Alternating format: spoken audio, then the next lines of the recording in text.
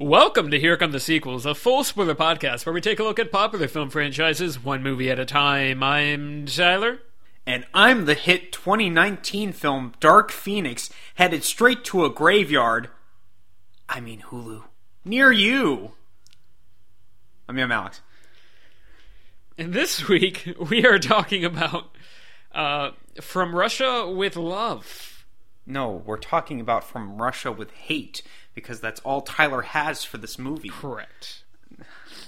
This is my worst film of 2018. Oh my god. Everything's wrong with that sentence. Yeah, Anyways. yeah, you're right. The worst part is the film part. Oh my god. God. We're It's talking fine. about the second official James Bond movie, From Russia with Love, from 1963. Once again directed by Terrence Young. It has a 96% critic score on Rotten Tomatoes and an 83% audience score. Not to be confused with the second unofficial James Bond movie, Rocky. Alright, everything Tyler's going to be saying this episode is wrong, so It's been a weird day. we've had an excellent setup for Tyler's wrong opinion. Tyler, what is your best thing and your worst thing about From Russia with Love? My worst thing about it is that it sucks. And compare it to Dr. No. Yeah. No, my best thing about this is Robert Shaw as Grant. Yes. Right off the bat. One of the best Bond villains ever. Yeah, he's compelling. He's interesting. He's got he's got that '60s ripped going on where he's very muscular, 60s fit. but he's not like cut or anything. He's just sort of like, I have a dad bod, but also I'm very fit. Yeah. And so And also, I'll strangle you. and so he certainly looks the part. I think he's intimidating. I love kind of all the opening stuff with him in actually Russia, where he's taking down fake Bond. Well, we don't actually know where that location is. It's Spectre It's probably Island. Russia. Spectre Island. I'm saying Russia. Which I wish... Can I just... I really like Spectre Island as an idea, and I wish it were brought back. It's never mentioned again, and they should have used it in Spectre. I don't care about their dumb crater in the desert base that's like got a 50s aesthetic. It's not Javier Bardem's place where he's hiding out in his island where he sent everyone away. Yeah, that's Spectre Island. That's all kind connected. of lame. It's all connected. That's not the Spectre Island I want. So anyway, he's good. He's fantastic. I really like him. I think the entire time where he's pretending to be a British agent is excellent. Yeah. And then of course the final kind of confrontation he has with Bond is very good, where they actually basically he reveals that he's been kind of tailing him the whole time and sort of manipulating his journey here, keeping tabs on him. And they come up with a decent reason for why he wants to spell out the whole plot to Bond. Yeah. Where he's like, I want you to realize how dumb you were in not figuring any of this out.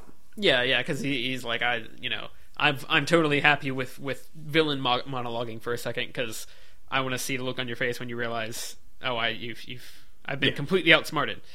And I think all of that is very good. I don't think they use him nearly enough.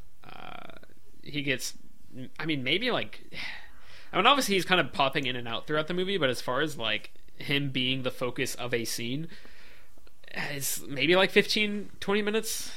It's not a ton. And I thought that was a shame, because I especially when he shows up and he's portraying or imitating the British agent. Yeah, I thought that was really good. I thought that was really cool. Obviously he's a good actor. Also known for his Jaws fame. Correct. Which apparently, I did not know this, but he passed away pretty soon after Jaws. It's my understanding, 78. Which is a shame. We have our facts about random actors connected to this movie passing away. Correct. No, I have one as well. We'll get to that. Okay, I see. I was like, yes. Overall, think he's great. Think he's an interesting character, and I liked him quite a bit. Just all right, now moving on. My best thing before Tyler can get to his worst thing, because I don't want Tyler to talk. Sure. No. I'll let you say your piece. I mean, my worst thing is anywho. Just that I found the movie fairly meandering. I think that this is something that I brought up when we were talking about the original, the original Bond movies we did for this podcast, the Daniel Craig ones, I should say, the modern ones. Specifically with like especially with Quantum of Solace, a little bit with Casino Royale. There was a lot of spies going to place to do the thing because they were told to go to the place and do the thing in the last place, and it's sort of stringing along these kind of almost disconnected scenes. And I think I'm realizing that for me, kind of what I'm looking for in a spy movie, especially after doing like the Mission Impossible movies, is I like the plot to be fairly overarching and connected. I like there to be like kind of a really nice driving momentum and force, and I like things to be fairly intricate in terms of what's going on. And there's some of that. I do like some of the ways that Spectre interacts with the plot, or like kind of manipulates both Bond and Russian girl whose name I cannot remember. Tatiana Romanova. Yeah, you hack. Now, once Black again, Widow. Spectre is not involved in the book at all. Mm-hmm. Although, which I think is a smart move, too. Instead of it being a Lecter decoding machine, it's a Spectre decoding machine. For some reason in the series, there are several occasions where Spectre just pops up as a word Ian Fleming likes to use. I see. I don't know. That's interesting. But yeah, like I generally like the idea of the intrigue where it's like, okay, Spectre set up this trap for the British and they're trying to get revenge on Bond. They're trying to play the Russians kind of against the British. And they're playing multiple birds with one stone. Yeah, all of that I like, but the detail, like when it comes down to it, I don't think a lot of that comes through in the actual plot. I think there tends to be a lot of, they sort of just go to a new place. We had kind of talked about this beforehand about the fact that there is the helicopter chase followed by the boat chase. That I think is really where for me some of the once Grant dies, the movie should end in like 5 minutes. The movie should end after that. Basically, I they go to the or he goes to the hotel in is it Istanbul that he's in? Yes. Yeah. And he Turkey, wherever, somewhere in there. And no, it's Istanbul. Yeah. He goes there, and I mean, for the most part, I think the beginning of the movie keeps my interest fairly well. But then they go to the gypsy camp, and there's a lot of stuff that is like not really. I love the gypsy relevant. Camp. I love it. It's a little strange. I didn't really understand why some of the bits were in the movie. I do have an explanation for some of this stuff. Okay. I don't know if it's probably not good enough for you, but I do have an explanation. F-. F-. And I'll give it an A+ just to be that way. I feel like that's kind of there's some stuff there, like the dance, the belly dancer, and like the two women who are having the feud, and like Bond sleeps with both of them? ? What happened to the chief's son or whoever was supposed to get one of them? And I'm like, wait, what's this decision he's making? I'd like to imagine the chief's son just got murdered in the gunfight beforehand, and they're just like, whatever. Who needs him? With both of them, the guy that Bond saves, the overweight guy, he walks over to him and says, "You are my son now." He does say that, doesn't he? Does he? Yes, he does. I can't remember. Okay, he says something like that. And then James Bond's just like, "All right, I'll just stay in this gypsy camp forever," and then the movie ends. Bond just becomes a wandering gypsy in Turkey with these people. And kind of going off that point, is it the Russians that attack the gypsy camp? Yes, it's the Bulgarians who are working for the Russians. Right. Yeah. Krillinku and his men. Krillinku, and there's the neat little bit with the shortcut with or not the shortcut, I guess, but the secret entryway with the mouth and the poster or the billboard that they sniped the guy out of. I believe that sign is originally in the book like a Marilyn Monroe poster type thing, but the actual movie poster that they use is a movie it's either made by the producers or it's from one of the production Gotcha. companies behind it. It's sort of like a sly reference. Sure. I know. Makes I know enough random sense. Bond facts.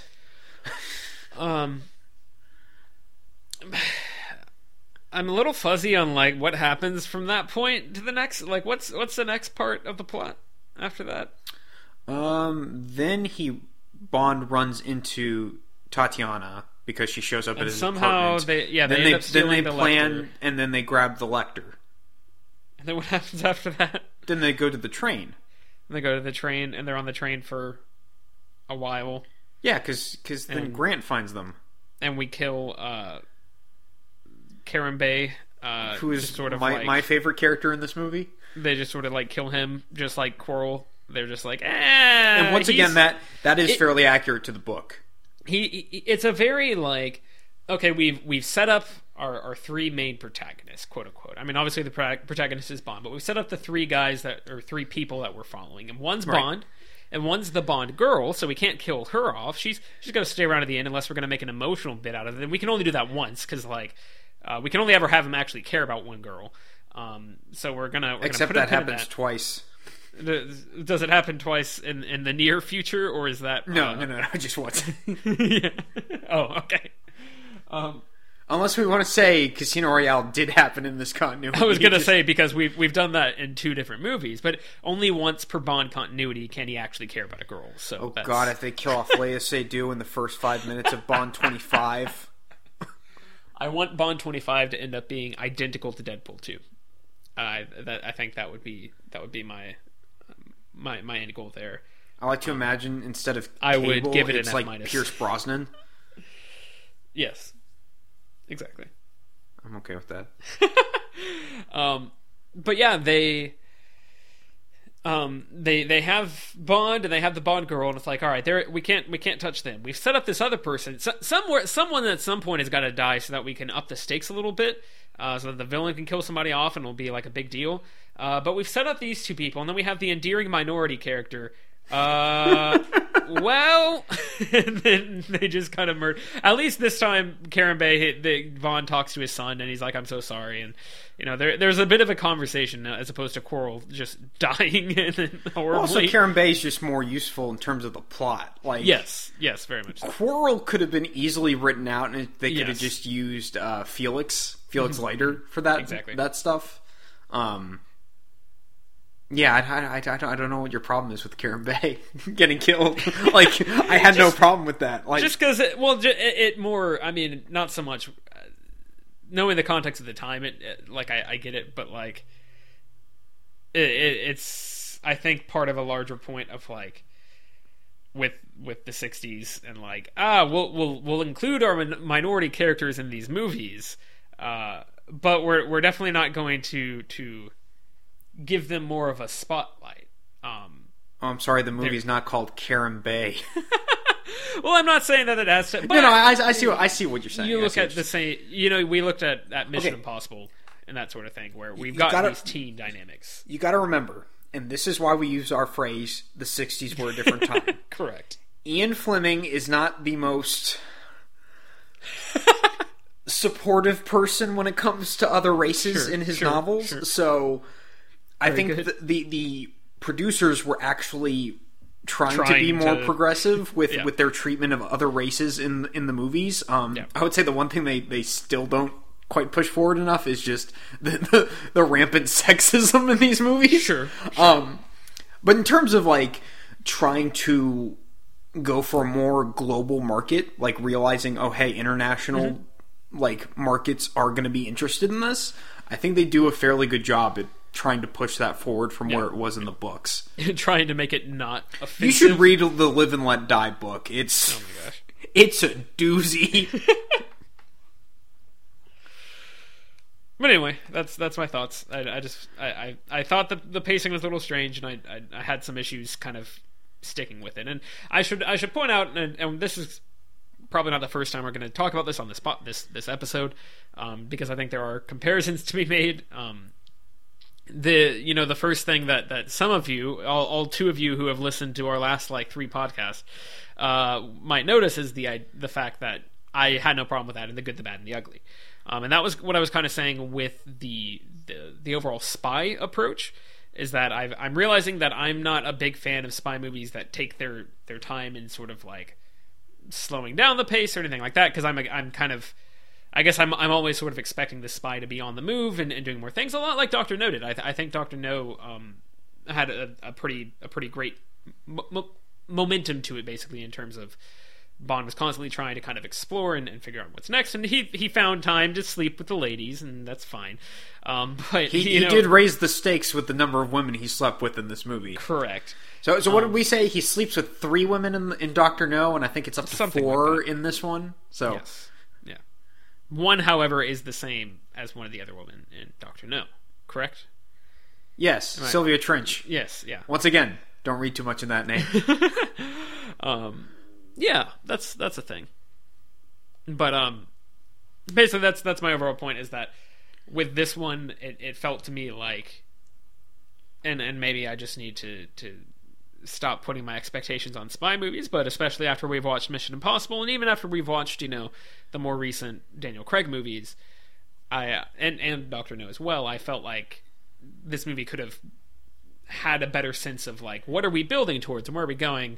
Kind of felt like Bond was sort of just traveling along a little bit to try and eventually get the Lecter back to the British. And that has more to do with the pacing than like the actual actions of the character. But in the terms of the way the scenes are presented and everything, I just was not really feeling. I think the actions of the character kind of justify that in places.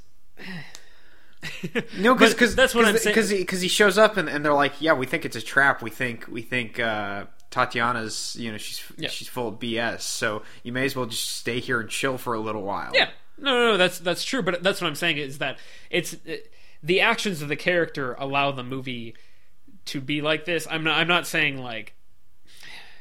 I'm saying that even though the actions of the character may like actually tie into that, that doesn't change the fact that I honestly found the movie boring at parts, because I could not really get into it because I found it fairly slow. And I was kind of expecting a more spy plot. I really think that a lot of my issues would be solved if there was more Red Grant. I think that's a lot of what it comes down to, is the fact that there's a lot of screen time given to things that are a little more, outside of the realm of the Spectre, Russia, British intrigue, that maybe could have been given to him interacting more, or being. I don't know what you would change about the movie to make this work, but basically I just feel like he needs to be in more of the movie. Establish. I mean, you couldn't really have Bond see him before the point where he's revealed as the British agent and all that. Sure, you could. You just have him replace Tatiana with a terrible wig. Correct. There you go. Bond walks into his apartment and Grant's just naked in the bed with a wig. Bond never notices a thing. He just... he goes with the flow, man. Yep. He knows what's up. My best thing, I think, is going to be the whole cast. I really love everyone in the movie. Okay. Even down to like Colonel. I can speak words. Colonel Klebb. Just a bunch of the side characters. I find them very memorable, and I'm like, I kind of wish they would just come back in other movies. Well, that was something that I thought the movie started really strongly with, was showing number. I forget what the Russian guy inspector, what his number was. Was he number 3? He's number 2. I think Klebb is number 3. So he's number 2 and Klebb's number 3. Yeah. They both show up, and I forget the Russian guy's name. It was a K. Yeah, it's escaping me as well. I will look it up. The guy who was playing chess at the beginning, because they did a good job of like Kronstein.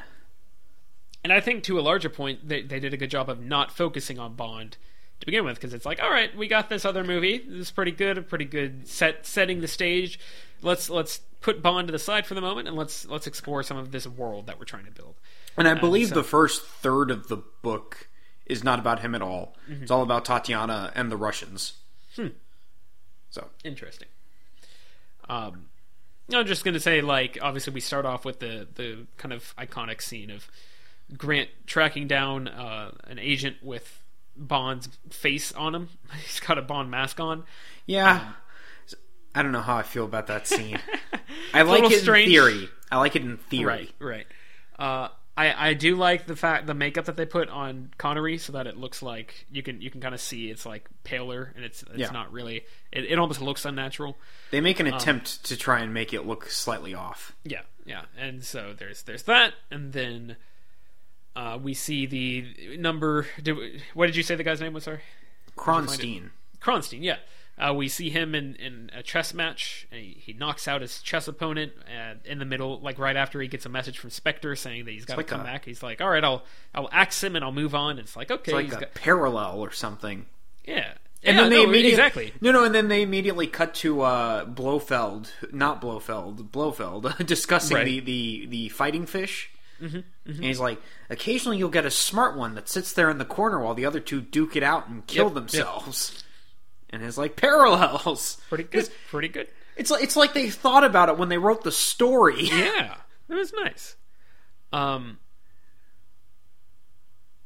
so I think they do a good job of exercising Klebb and Kronstein, and also using chess as a metaphor long before any of the X-Men movies or the second Sherlock Holmes movie. I was about to say, yeah, very good.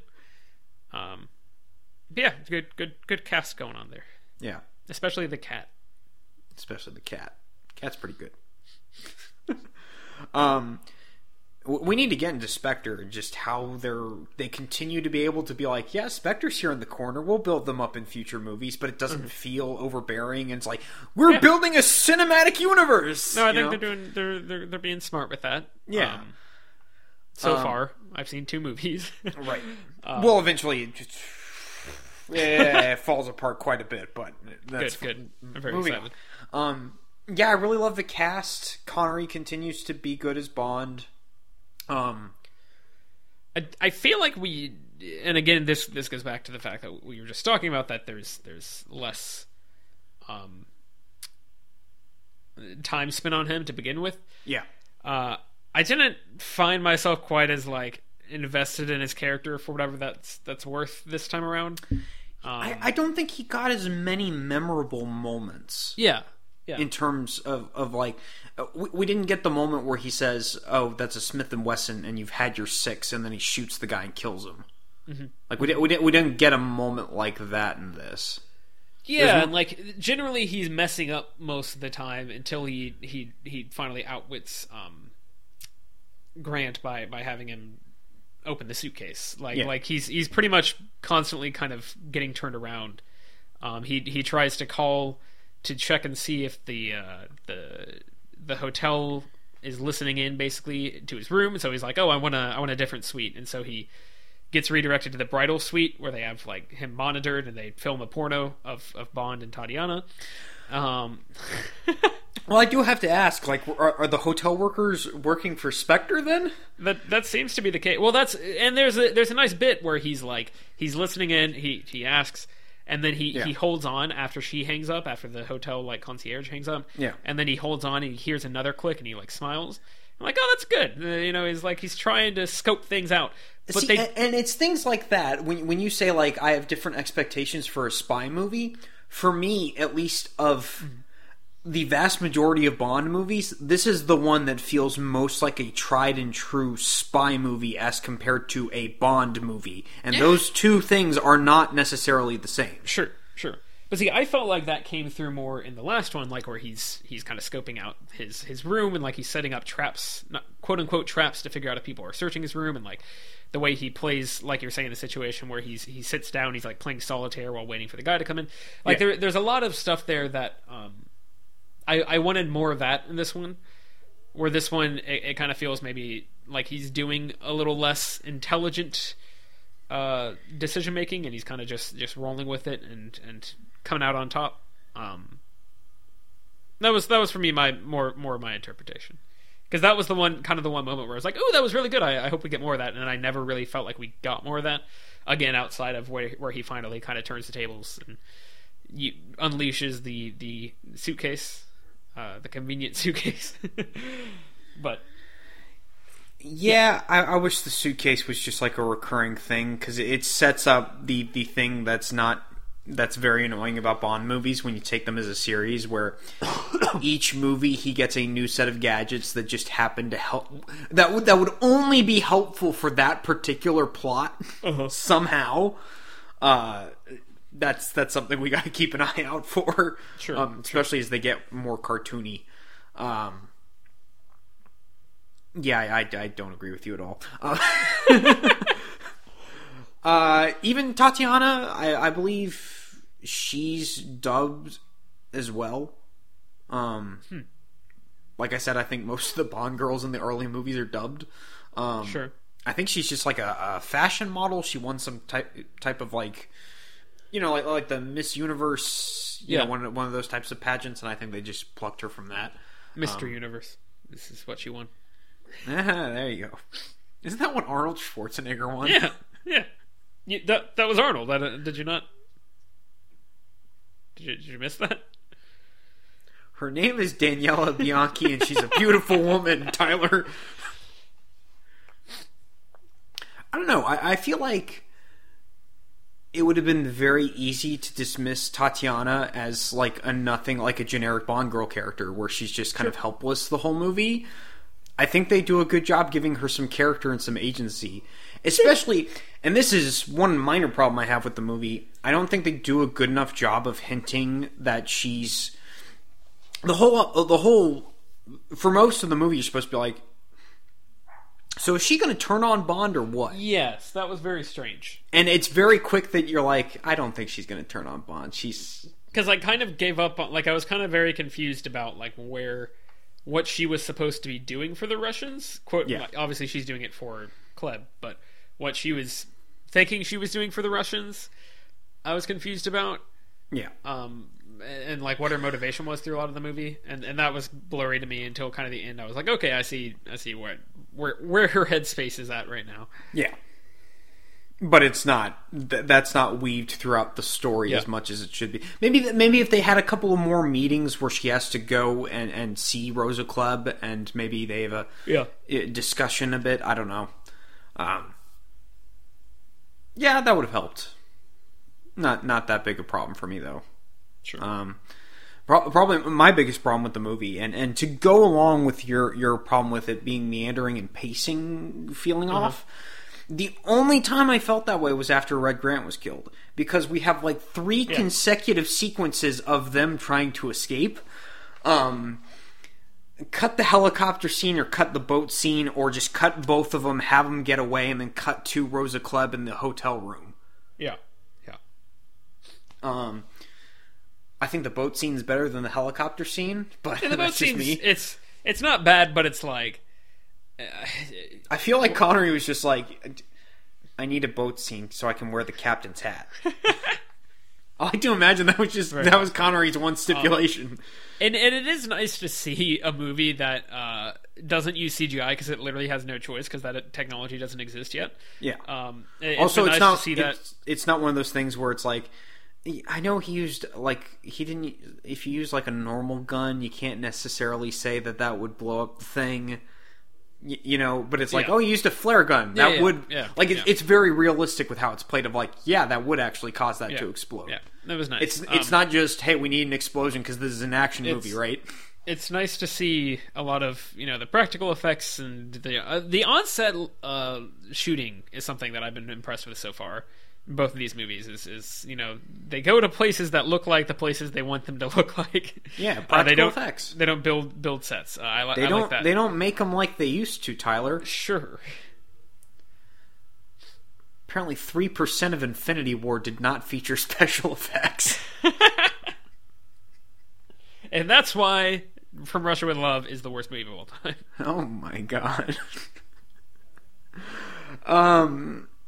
But yeah, that's my only real problem, like major problem with the movie. I have some minor quibbles. Overall, I think in pretty much every department, it's better than Dr. No. Okay. I genuinely believe the story is better. Sure. Fun fact, before we really get into it. So if you'll recall, the beginning of Dr. No features Bond going in and he gets his gun replaced because M's like, oh, it got jammed and you were in the hospital from your last assignment. Mm-hmm. In the books, that is a reference to the previous book before Dr. No, which was From Russia with Love. The end of the From Russia with Love book is Rosa Klebb stabbing Bond with the poison-tipped shoe, and it's a cliffhanger as to whether or not he's going to die because Fleming did not want to write the books anymore at that point. Uh-huh.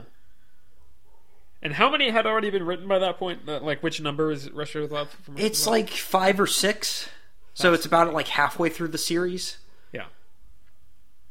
So yeah, it's just funny how like, I guess they just picked and chose like based on locations, or I don't know. Yeah. It's just very interesting how they picked the order in which they made the movies compared to the books. It's very well, the first thing I thought of was Chronicles of Narnia. Where they just skipped the first book. Well, I was going to say, I guess that's not quite the same thing, because what I'm thinking of with that just pops something in my head, but what I'm thinking of with that is the fact that, like, I'm pretty sure those were, like, published in a weird order or something. But they also kind of didn't... Anyway. 50s and 60s, people just, didn't care about continuity. That's the long and short of it. Unless you were... I'm shocked that this movie brought Sylvia Trench back. Unless you were...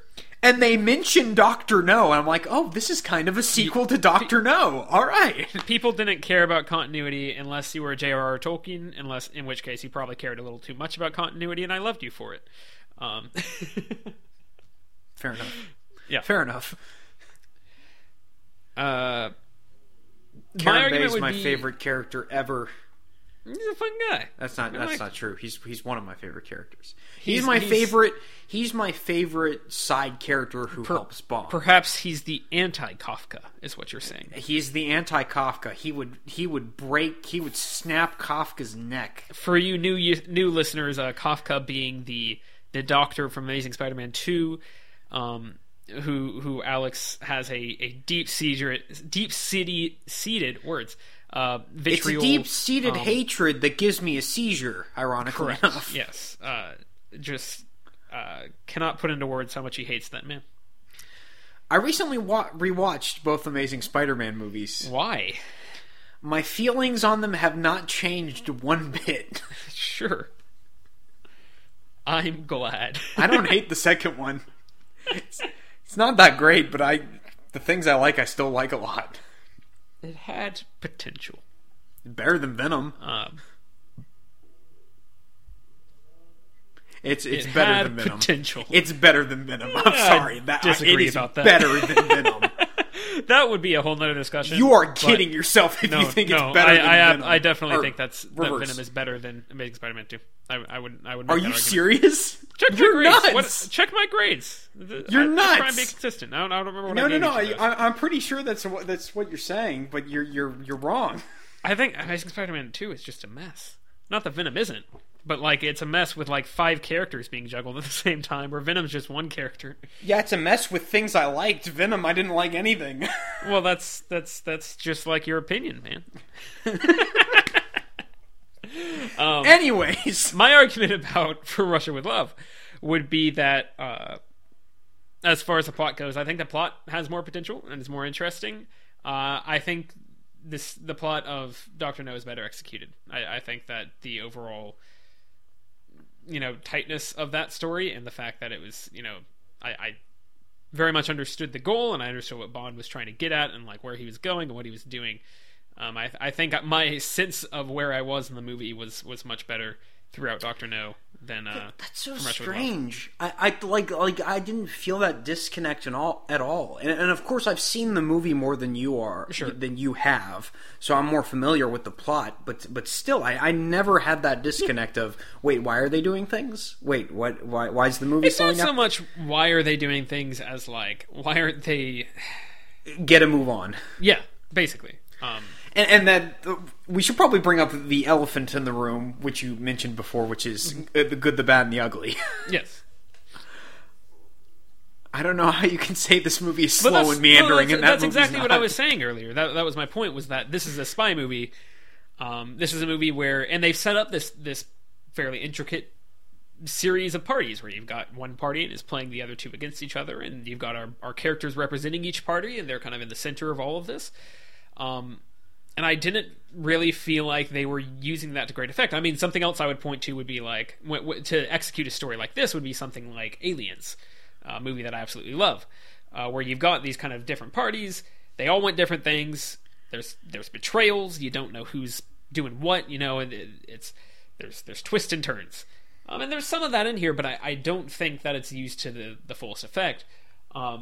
Good, the Bad, and the Ugly, I never expected it to be that way. I sort of was going into it just because of the tone of the movie and the genre of the movie. I was a lot more open to a big, sweeping, sometimes meandering, sure, but like I was okay with the pace being slower because I found the atmosphere coming through a lot better in that. Whereas I feel like with spy movies, the atmosphere comes better a lot more if I'm feeling invested in the very intricate plot. Good, the Bad, and the Ugly, I didn't feel like necessarily had or needed to have a very specific, tight narrative. It was a lot more kind of picaresque. It was moving along in such a way that the characters were sort of shifting from place to place. They had an ultimate end goal, so I always knew the stakes and knew where we were going, but they were, sort of going back and forth and struggling in the way that one might struggle in the Old West to get from one place to another, especially in the middle of the Civil War. Whereas this movie, for me, the atmosphere of spy movies comes through a lot more if, I'm feeling that constant sort of tension of not knowing who to trust, I guess. I think on a plot and on a overall, like, what is happening in the scenes of the movie, I can see where the comparison would be made, but I don't think they're very similar movies in terms of actually, like, enjoying them. I think you have to have two very different mindsets to approach those two movies. Would you say it's fair to say that you have very different expectations for genres, and you sort of bring that into it? Yeah, I mean, it's a lot more to do with the fact that these movies are so old. Yeah. Well, it's just funny because I don't. Well, of course, it's hard for me to like analyze myself with regards to this, but I feel like I don't really like for different genres. I don't like have different expectations for them. I feel like my what I'm looking for in a movie is pretty much uniform across all the movies I like. I'm not sure if that's true. You could probably poke a million holes in that. My thing is just specifically, again, that these are such old movies that I feel like it can very much turn on a dime as to whether or not you're invested in them. They're not built the same way that movies today are made, and they don't have the same kind of characters or plots, or they don't use the same tricks to try and keep you invested and interested. By which I mean CGI, but also other things. It's a world away, and so when I'm trying to watch an older movie, I have to be able to latch on to something, I feel like, and it just helps me to understand and set my expectations as far as like what I'm getting into. That being said, I've seen this movie twice now, I think. I mean, the first time I wasn't paying as much attention because this was like a couple years ago. You were rewatching them, and I just happened to be in the room. But I was surprised that my opinion didn't really change in terms of how I felt about it. This time, actually, kind of like focusing on my efforts on it. So I don't know. I don't know how much that plays into it, because I wouldn't say I do that a lot with modern movies. Probably because modern movies aren't as genre oriented. I would say, at least in part, there's something to be said there. I think a lot of modern movies try to focus on characters and plot rather than on fulfilling the genre, which is a good thing. And I'm sure there are exceptions, but I'm just thinking about a lot of the kind of like, I mean, a lot of the modern movies that we talk about on here are sort of sci-fi fantasy hodgepodges that don't really, like, you wouldn't look at that and be like, sci-fi movie or fantasy movie. Like, it's I mean, I guess superhero movie would be the biggest one, but even then that covers a pretty wide swath of things. So I don't know. It's a fair point. It could just be that I like westerns more than I like spy movies, but I couldn't tell you exactly why that is. And also, I really liked some of the Mission Impossible movies, so I don't know. Casino Royale is better than all of them. Anyways. Sure.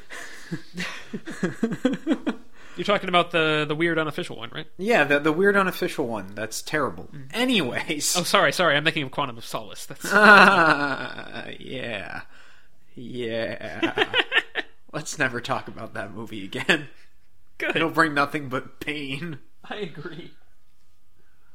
I had a thought, and then I completely forgot it. I talked for a while there. You did talk for a while there.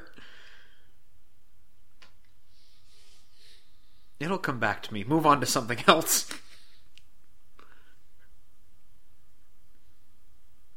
I got nothing. Oh, okay. Sound editing. That's something I want to bring up. Sure. And just editing in general. That was one thing I pointed out. That might have been my worst thing in the last one. I can't recall. Just a lot of weird sound editing throughout the movie, particularly with the use of music. Because like the Bond theme would just be intercut wherever they felt like. And this one felt a lot better because it just felt like they had more of a score. The only jarring part is that scene where he's searching his hotel room and the Bond theme plays, and it starts fluctuating in volume. And it's bizarre. It's bizarre. I'm very interested in continuing to track this franchise up through the 90s. Just because I want to know, like, how this franchise that's already kind of being made in a different way than a lot of movies, like back in the 60s. I want to see how it evolves in the face of, like, Jaws and Star Wars and, like, the real big budget blockbuster movies. Don't worry. Star Wars came out and they said, "Oh, you know what we'll do? We'll make a movie that's 2/3 a James Bond movie," and then they just go into space and shoot laser guns. I've heard tale of this, and I'm excited. I hate it. Oh, the thing I wanted to say, I brought it back. I think the reason they focus so much on particular moments, like the belly dancer sequence before in the gypsy camp, and I do believe that this was kind of the philosophy of the filmmakers. They were trying to make it for sort of, in particular, like these movies are aimed mostly at American audiences. Of course, they want to try and appeal to international audiences as well, but it's primarily made for American audiences, I would say. The two producers are American. American or UK. Audience. Or British, yeah. First world Western countries. Yes. Most people in 1960s, at least in America, didn't do a whole lot of international traveling. So they don't know what the rest of the world actually kind of looks like and what it, how it operates. So that's a lot of reasons why in these movies they pick out like particularly weird cultural moments that happen and they focus on them to try and like show people a world that they've never seen before. Sure. So if and you that kind goes of back to if you could put your mind kind of in that place, I think some of the issues that you're having, at least it's a little more justified. Yeah, and that goes back to what I was saying about the fact that they do shoot a lot of like on set stuff, and it does. Yeah. You get your money's worth in terms of the globe-trotting spy visuals. Which I do appreciate. Yeah. And I mean that even comes up all the way through to Spectre, where it opens with the Day of the Dead ceremony in Mexico. Yeah, like that's a pretty consistent thing where they kind of just focus on these cultural things that are happening in whatever locations they're in, and they try to incorporate that into the story if they can. Yeah. Sometimes it works, sometimes it doesn't. But that's a pretty consistent through line. Sure. And it just happened to work for me in this one. I don't know.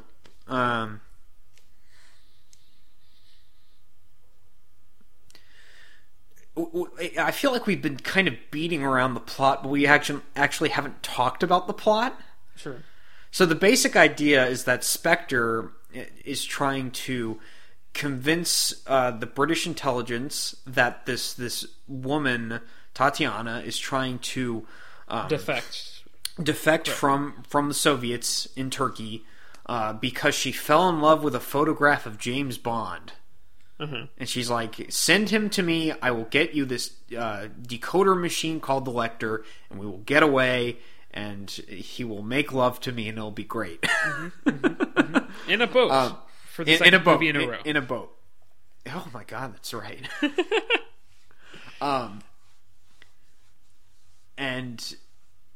And they can also get revenge because they figured that they'll send James Bond. I'm not quite sure how I feel about this early on in the series, all the bad guys knowing who James Bond is.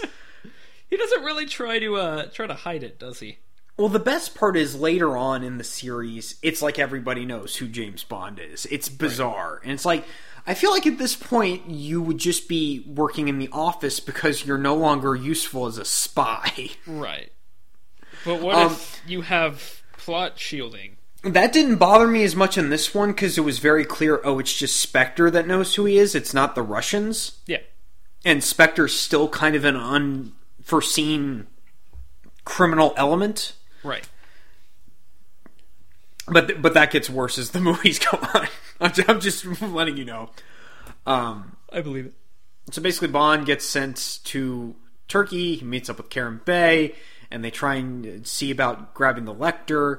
And then Spectre agent / sociopath Red Grant gets involved and starts trying to turn both sides against each other.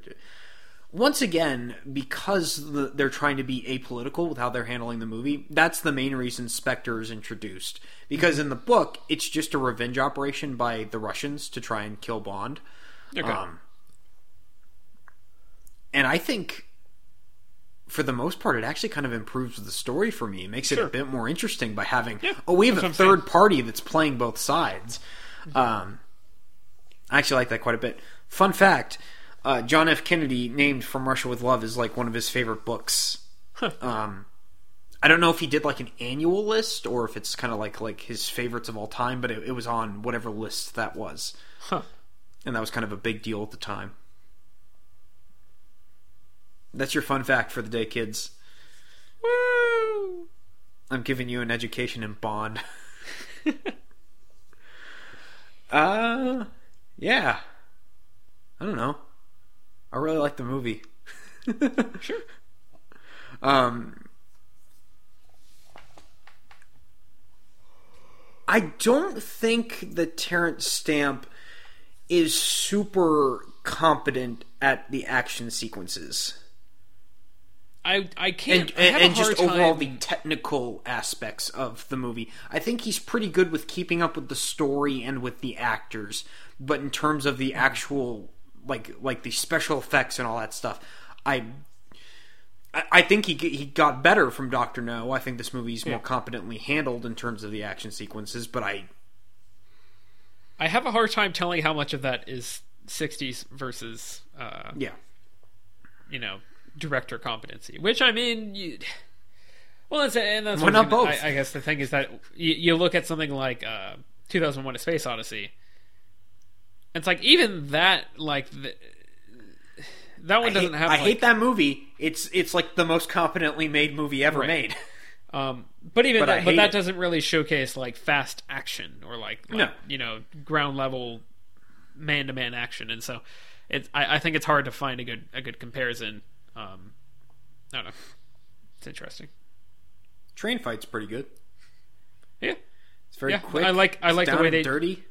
Yep. I like the way they change they have the lighting, or the lights get shot out so that the lighting's a little weird and makes it more. There's a bit of style to it.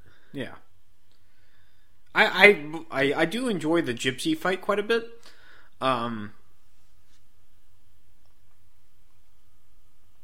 Ultimately, it can kind of be cut from the movie.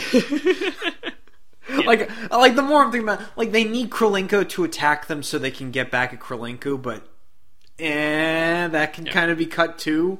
Yeah. I do get what you're saying, but I don't know that I feel like all of that just helps to strengthen Red Grant and Spectre trying to turn both sides against each other. Yeah.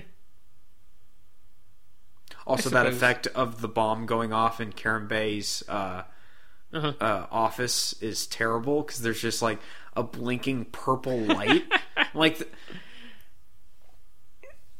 Explosions aren't purple unless it's like fireworks.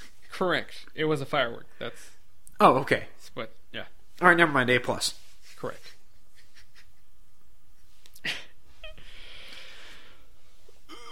But yeah, I'm just not seeing your problems here. At least not to the same degree. It didn't bother me at all. I think overall of the action sequences that I would most want to cut, I think the helicopter sequence is mostly the one to go. Superfluous. So in case you haven't seen the movie in a while, this is after Bond kills Red Grant on the train. He takes a knocked out Tatiana, and they're like, oh, we got to take his escape route. So they get into this flower truck, and they start driving away.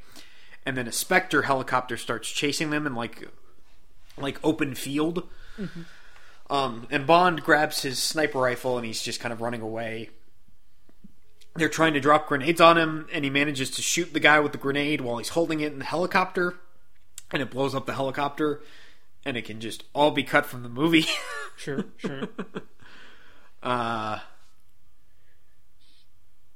It's just kind of dumb because the guy who's I feel like the logic of it doesn't make a whole lot of sense to me because there's just so many sequences of Bond rolls to the ground, the helicopter flies overhead. Right. They don't try and shoot him or drop grenades; they just circle around. Yeah. And even like when Bond shoots the guy, it's like, wouldn't the guy have his hand like outside the helicopter once he's pulled the grenade pin? So he would just drop it outside? No. I don't know. It seemed a little far-fetched to me, Tyler. I don't know about you. I like the folding sniper rifle gadget, though. It's cool gadgets. I love the suitcase that just has stuff in it. Yeah, the coin thing is interesting. The hidden dagger. I like the way the coins are used. Yeah, but they're like, it's very realistic gadgets that I could see working in most Bond movies. Sure. It's not just, oh, hey, you've got a wrist gun that works when you put pressure on your wrist. Oh, hey, that'll come in handy when you're unarmed and the guy's like about to leave in a spaceship. It's Like, wait, why don't you have one of those all the time? Yeah. I feel like they should have brought back the attaché case as just like a standard Bond thing. Like, that's the standard gadget, and then you could just like throw some extra gadgets in there every once in a while. Right. And this is something fundamentally you kind of either love or hate, is the focus on gadgets in these movies. Because it gets to a point where it's like, what's the next gadgets? It's kind of like in something like Nightmare on Elm Street or Friday the 13th, where it's like, ooh, I'm only here to see the kills. What are the next kills like? Yeah. It gets to a point with Bond where it's like, oh, what's the next gadgets he's going to use? What's he going to use to get out of this situation? You know? And I tend to like the Bond movies that are less about the set pieces like that. The set pieces, the specific moments, I tend to like the ones that are more like, no, story, right, character, cohesiveness. I know what's happening. Yeah. And it's very clear that they're not just like... Because it also gets to a point where they've literally got... It's like a Mad Libs, where it's just like, fill in noun. Ex-villain sabotages satellite/submarine. Holds world for ransom. Bond must sleep with beautiful girl Y. and like, you know what I mean? Like, the beats are get so identical at a certain point. When Roald Dahl was brought on to write You Only Live Twice, they kind of handed him this formula, and they're like, just stick with the template, buddy. It'll work. Yeah, Roald Dahl wrote one of these. Weird. Uh-huh. Fun fact. Okay. Fun fact. We'll have to bring that up again. We'll get around to it. Yeah. And the whole time you're watching You Only Live Twice, you'll be going, I just wish I was watching Willy Wonka. Correct. Because that's what I'll be doing, because I don't like that movie that much. 6 foot whatever Sean Connery gets turned into a Japanese man. Can we do Willy Wonka as an honorary part of this series? Is that a thing? As long as we don't watch Charlie and the Chocolate Factory. Correct. Yes. Tim Burton's hurt me enough. Between Batman Returns and Planet of the Apes, he's hurt me plenty. There was also that time that he killed your dog and swore revenge on your family. Revenge for what? He killed my dog. Correct. You were pretty upset about it. That's all I remember. Could be worse. My nose could be gushing blood. Oh boy. Ladies and gentlemen, Batman Returns sucks and you all know it. I stand by the stick. Thank you. I'm glad we could agree on something this episode. It's funny because, like, I say, like, the Bond movies I prefer tend to not have, like, the big moments or the big set pieces, like the superficial elements. But yeah, I remember a whole lot about this movie. Like, there are a lot of moments that come back to me. I know I sound kind of contradictory, but, like, the scene where they shoot Kralinku in like, when he's climbing out of the poster. Yeah. Or just the whole train sequence itself. Or Rosa Klebb. Interesting, I would say. Yeah. Or Rosa Klebb trying to kill Bond with the shoe blade at the end of the movie. Like, I remember all of that. It's kind of funny when he takes the chair and he's just like trapping her with the chair. It's pretty good. It's pretty good. And she's just like, I'm gonna kick you.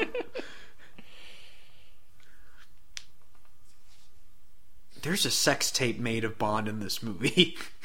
Correct. The end scene where he throws it into the water is just bizarre. Yes. So him and Tatiana are on a boat in Venice, which is weird because that's where him and Vesper are in Casino Royale. But anyways, and they're on a boat in that too. But he starts pulling out the roll of film, and then he starts making out with Tatiana, and then it's just a shot of his hand as he winds up for a throw, and then he just tosses it, and then his hand waves at the thing.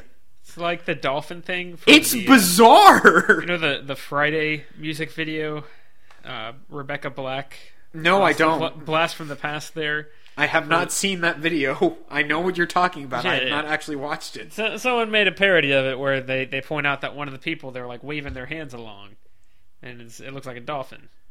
And that's kind of what I thought of when he does. Like the way he waves, he wiggles his entire elbow. It's very strange. It's like what literally. What was the direction to Connery? I like to imagine that's not even Connery's hand. That's like the director. They were like, "Oh hey, are we implying that he saves the sex tape of himself? Do we need to add in a scene showing that he threw that away?" No, he saved the sex tape.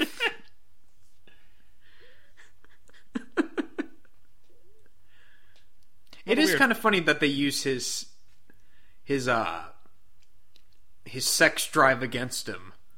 Sure. Once again, this feels kind of like a Bond movie that would. It feels like it's after several adventures. It doesn't feel like the second movie. Yeah.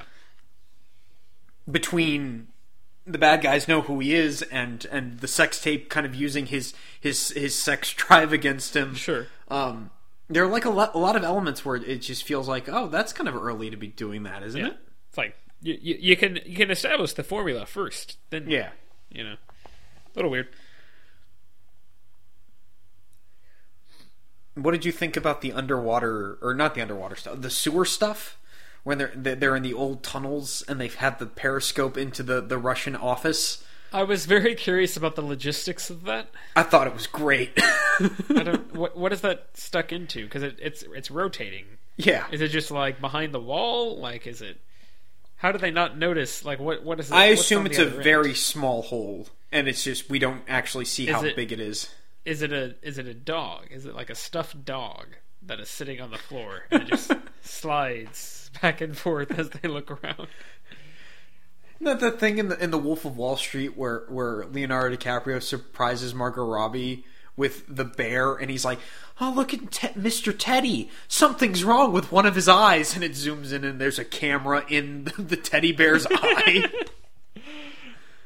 Basically, one of his eyes is a bit off, don't you think? It's kind of messed up. Kind of funny though.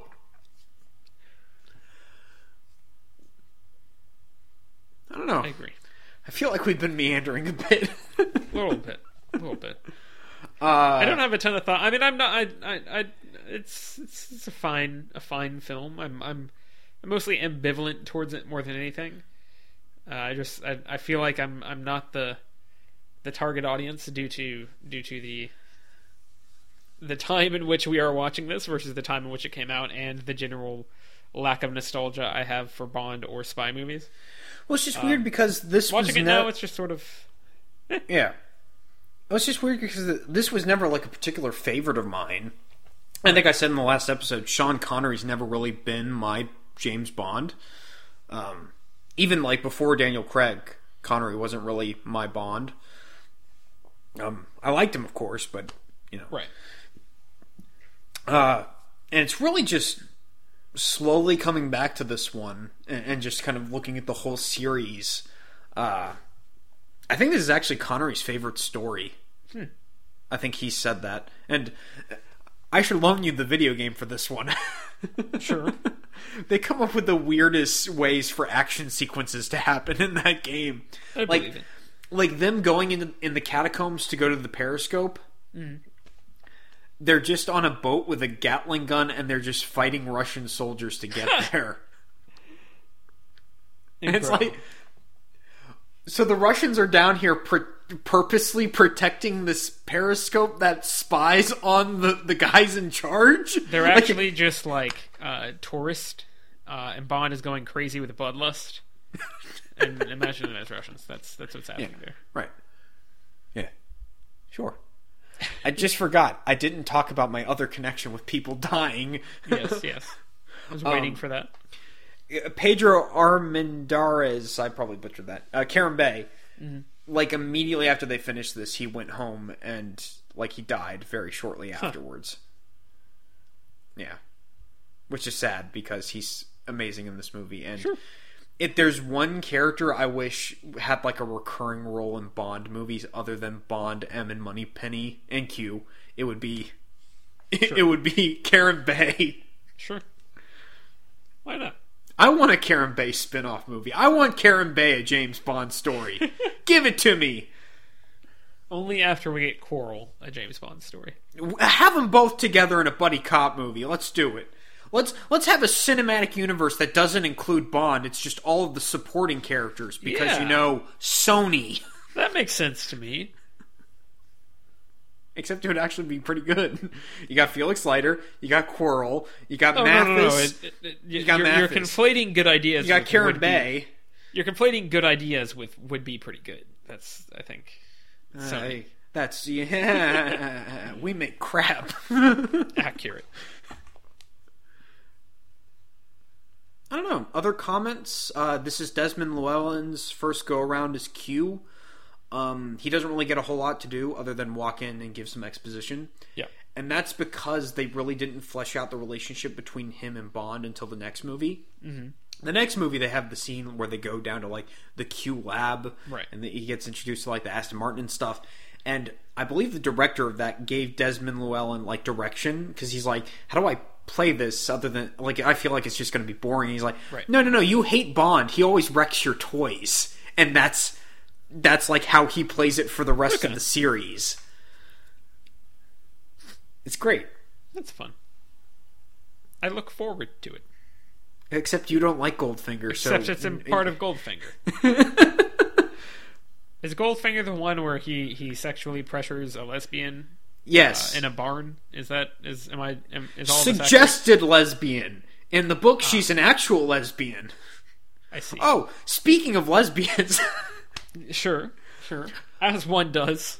Rosa Klebb is supposed to be like a full-on lesbian in the books, and she's supposed to be like very sexually aggressive towards Tatiana, and the movie just kind of hints at that, and I think that's a wise decision to not push forward. Yeah.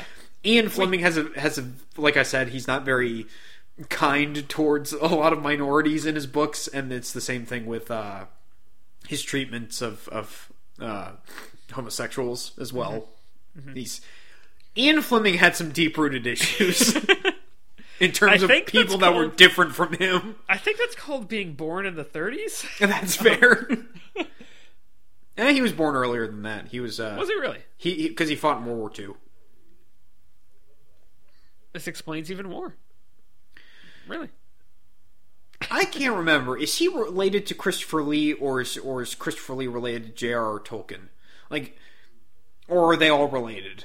There's a connection between Christopher Lee and these two men at some point, and I don't remember. I want to say it is him and Lee and Fleming. Christopher Lee would have made a good Bond. And of course, he does end up playing a Bond villain, and he's one of the best Bond villains of the series in one of the weakest movies. Christopher Lee and Ian Fleming were step cousins, apparently. Okay. That's what I'm seeing. Once again, Christopher Lee is like the coolest man ever. Yeah, I believe Christopher Lee and Tolkien, or just like met Tolkien at one point. He was obviously obsessed with playing Gandalf. Very much wanted to do that, and ended up, I would argue, maybe finding a better role for him in Saruman.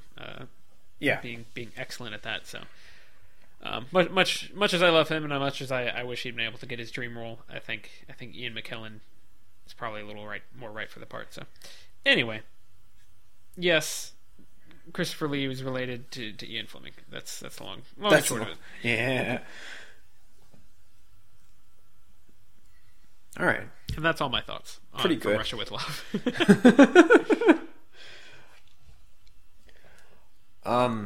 One last thing I'd like to note, and I feel like I should have brought this back up when I was talking about Terrence Young's competency in terms of action sequences and some of the technical stuff. Mm-hmm.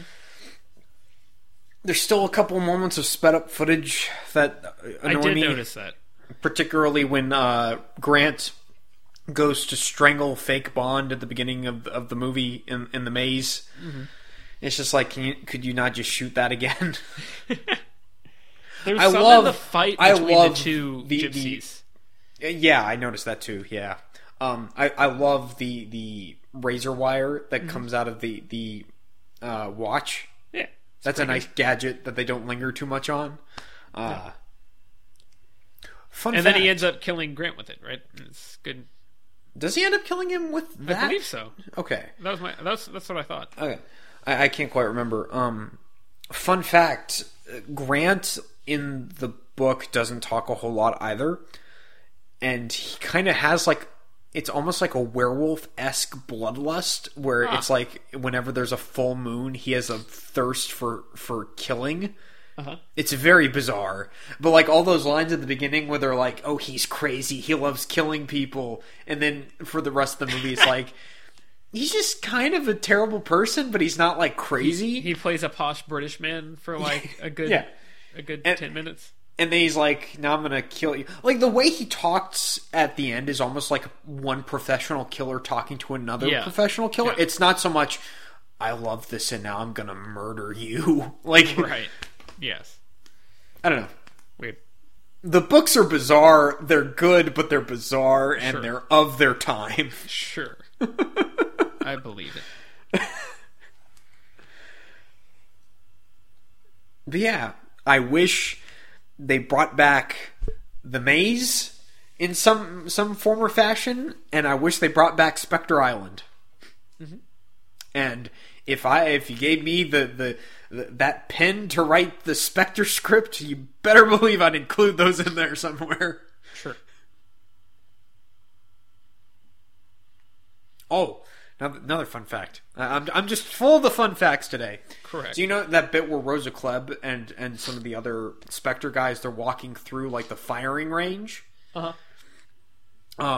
And that's kind of a fun sequence because you kind of see how it escalates, and then the guy's just got like a flamethrower. Yeah, that was a neat bit. Like they're having their little conversation or whatever. Then it cuts to a wide shot that's supposed to transition out of the scene, but it's just them at the beginning of the walkway as they're starting to walk through that area again.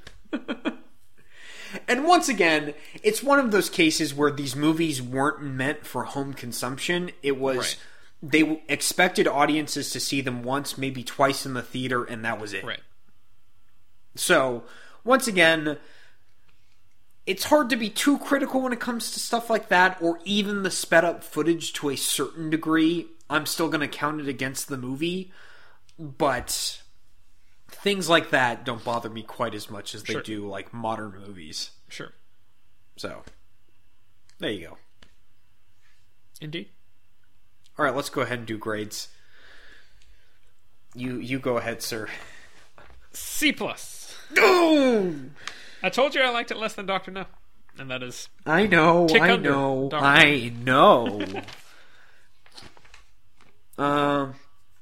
to go B+. Okay.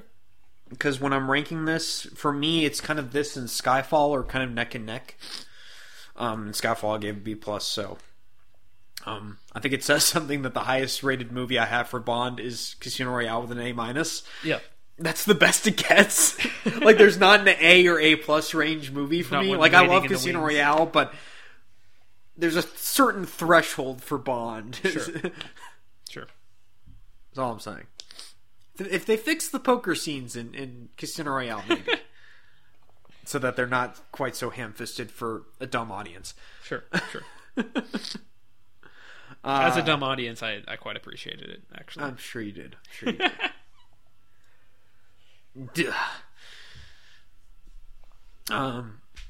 But yeah, I do think this is one of the best Bond movies, and it'll be interesting moving forward if you think the same. Yeah.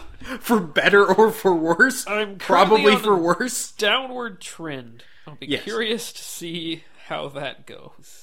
I don't see how it can come back up. like knowing your dislike for Goldfinger, and I don't think like the only one that I think would stand a chance of in terms of Connery movies is, and it's not even the Connery movie, it's On Her Majesty's Secret Service, and you've already seen that, and you're not a fan of that either. Sure, I do think that will be. I don't know. I've seen you. I forget which ones like I have actually sat down and watched with you, and which ones I've just sort of been in the room for. And I don't think I've seen any beyond the Sean Connery / On a Massive. I did not show you. I did not show you any Roger Moore, Timothy Dalton, or Pierce Brosnan movies. We'll see. We'll see. I wanted to, but we never got around to it. Yeah. Be an interesting movie forward. Bond is fascinating. It just so quickly became a cultural milestone, and it just never got forgotten. Right. It was just kind of a normal thing of like, oh, it's just expected. Here's another Bond movie. Expected. Oh my Gorn. And somehow it just manages to keep surviving, even when so many of the movies are not the best. Successful. Well, it's because the expectations for Bond movies overall are not as high as something like Star Wars, right? Because it is really mostly just the set pieces. Because very early on they sucked a lot of the character out of Bond, and he's just kind of generic hero man who just happens to be played by a good actor. Yeah, And they're just like set pieces, beautiful girls, dastardly villains that you'll remember, and over the top plots. Like, sure, they figured out their formula pretty quickly. Kind of an exaggerated version of the formula in the novels, and they kind of just stuck with that. Yeah, very, very interesting. I think Plinkett has the joke where he talks about, like, I think he's talking about Indiana Jones, and he's like, each movie is like the same exact plot. And he's like, the James Bond series has gone away with this over 20 times. I'm like, he's not wrong. And there's definitely something to be said there in terms of expectations and the fact that there have been so many movies. That's kind of like, yeah, you reach a point where it's like, it doesn't need to be that good. It's a Yeah, Bond because movie. people will just come to it, The quality control is not expected. Well, especially because it's very clear early on that they never have like a long-term plan. Right. Like at first it's just, okay, we're just going to pick books that'll work for us and we're just going to kind of adapt them, sometimes very thoroughly, sometimes very loosely. And then once you get beyond where they care about the plots of the books, it's just like, what's the hot thing right now? Star Wars, right? Let's do that. Like they're like Roger Moore's first movie. What's the hot new thing? Blaxploitation movies. Well, we've got a Bond book where he interacts with a bunch of black people. Oh, hey, it's kind of racist. Let's just chop a lot of it out. And then Amazing. Moonraker is nothing like the book at all. Mm-hmm. Like it's got a couple of the names. It's nothing like the book. I think that's actually one of the better books. So I'm kind of frustrated about that. But yeah, then they just kind of run out of at least the names of the books, and they're just like, let's just make stuff up. Sure. Seems good to me. I don't know. They never have a clear plan, and it constantly feels like they're being reactionary to something. And then you get into Modern Bond, where every Daniel Craig movie, they're like, who's got a plot? Who's got a plot? Who's got a plot? The Purvis and Wade guys who write all the terrible Bond scripts, we'll get them on. Oh crap, we've got to start filming in a month? Let's get someone to rewrite it. Oh hey, the writer's strike. I guess Daniel Craig and the director are going to be writing it on set right before the scene gets shot. You're talking about Spectre, right? Why not just have like a writer's room? Like get it together like a whole bunch of writers and have them compete. Just be like, whoever has the best Bond script, we will take that script. They've got the money to throw around for it. Or just tell Nolan to adapt a trilogy. Or just tell Nolan to adapt the books. Yeah. Set it in the 60s or the 50s, because that's when the books take place. Adapt the books. Change them where you need to. Live and let die. But like, can we try and capture more of the heart and spirit of Bond and Ian Fleming? Just a bit? No. The teensy-weensy bit? Incorrect. I feel like that's gonna. I really feel like that's coming. I know that the Nolan Bond has been rumored forever, and obviously they got someone else for Bond 25. But like, I feel like Bond is like public domain in certain areas of the world. Sure. I think in Canada it's public domain. I want Canada to make a bunch of Bond movies. Bond is a character I think should go to public domain. Sure. Really, I think the only two things that I would require in terms of like every Bond movie needs that: gun barrel opening and the theme. Like that's all we need. Sure. Well, we didn't talk about the From Russia with Love theme, by the way. We should touch on that real quick, even though we've already done greats. But I think we should touch on it. I was just gonna say that I feel like Nolan he's done. He finished off Dark Knight Rises. He did Interstellar. He did Dunkirk. He's got something else in the pipeline, doesn't he? Yeah, he's working on another movie. They haven't said what it is, but he's working on another movie. I feel like he's biding his time. I feel like he's like, all right, I did my thing with Batman. It was pretty good. I want to do Bond. I helped inspire much of Daniel Craig's tenure as Bond. Yeah, exactly. And so I feel like he's like, I want to do Bond, but they're not letting me do Bond because they're dumb. I'm just gonna keep doing these cool little things off to, a little war movie. I like me some British war movies. I'm gonna do a little British war movie. It's gonna be pretty cool. Gonna do my IMAX stuff because I like IMAX, and then he's gonna move on to whatever it's gonna be some other similar thing. I don't think it's gonna be a big budget thing, and then he's gonna be, all right, hey Nolan, how would you feel about doing Bond? He's gonna be like, and then he's just going to burst into song. And just like pitch his entire Bond plan. He's gonna have note cards. He's gonna have presentations. He's gonna have sheets of paper with intricate plots mapped out. He's gonna come driving into the meeting with an Aston Martin. Yes, correct. And I mean into the meeting. He's gonna have Paul McCartney there singing "Live and Let Die" while he presents his pitch. Correct.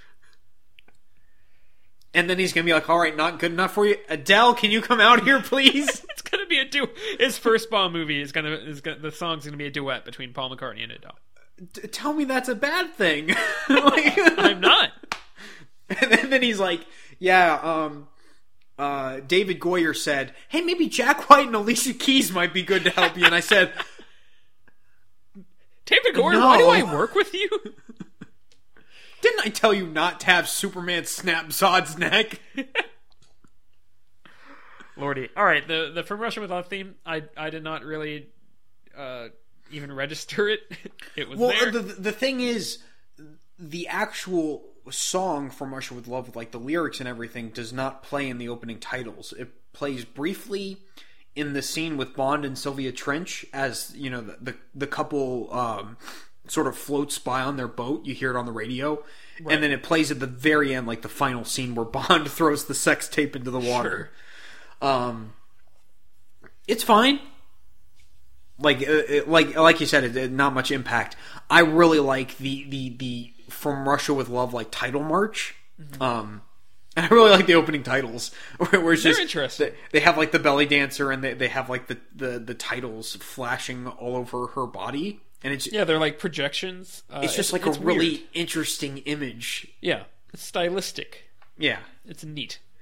Little bit much.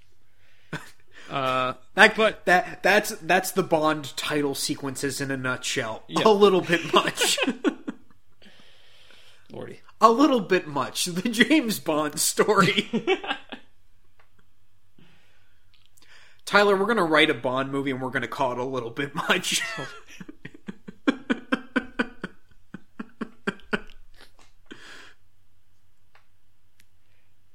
Also, it's funny. Didn't you bring up MacGuffins in during our Dollars trilogy discussion? Is the Lecter decoding machine the first MacGuffin?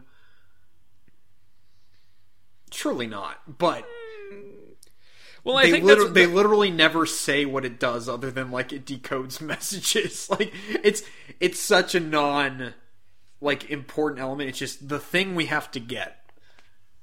Yeah, I mean it's and that's kind of what I was. Not talking that that's about. a good thing or a bad thing. It's just sure. There are plot elements that exist that are not necessarily,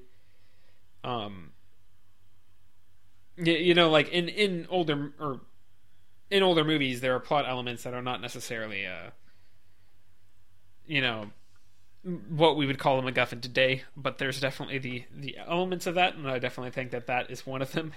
Yeah. So yeah, it's interesting. All right, where were you going? It looked like you were getting very excited. Our first Bond movie. It's going to be called for a few pinces more. Is where this maybe sterlings. I was trying to find what the best British banknote would be. You know, at some point, I'm going to leave a spider, a tarantula near you, and it's going to crawl up your arm, and you're going to be like, it's going to kill me! And then you're going to whack it to the beat of the score, and it's going to be bizarre. And the spider's just going to be laying there dead on the ground. And you hit it over and over again with your pistol, and it's just all bizarre. That was last night. I don't know what you're talking about. Oh boy. We have almost talked for an hour and a half. I looked up at most of that was not about From Russia with Love. I looked up at like 45 minutes, and I was like, I guess we're about to wrap up here. We're kind of slowing down. You can find us online at herecomethesequels.blogspot.com. You can find us on Twitter at HCTSequels. You can find us through email at herecomethesequels@gmail.com. You can also search iTunes and YouTube. If you just search Here Come the Sequels, we will be there like a good neighbor. Who are you? I'm J.K. Simmons. Can you explain Justice League to me? What was that like? What's that like? Crap, double crap. I'll give you 300 for all of them. Lordy. All right, everybody. Thanks for listening. Next week. Oh my God. Next week, instead of me doing some stupid phrase starting with "I'm" at the beginning, Tyler's just going to sing all of Goldfinger. That's accurate. Art is subjective. Nothing is real. Good night and good luck.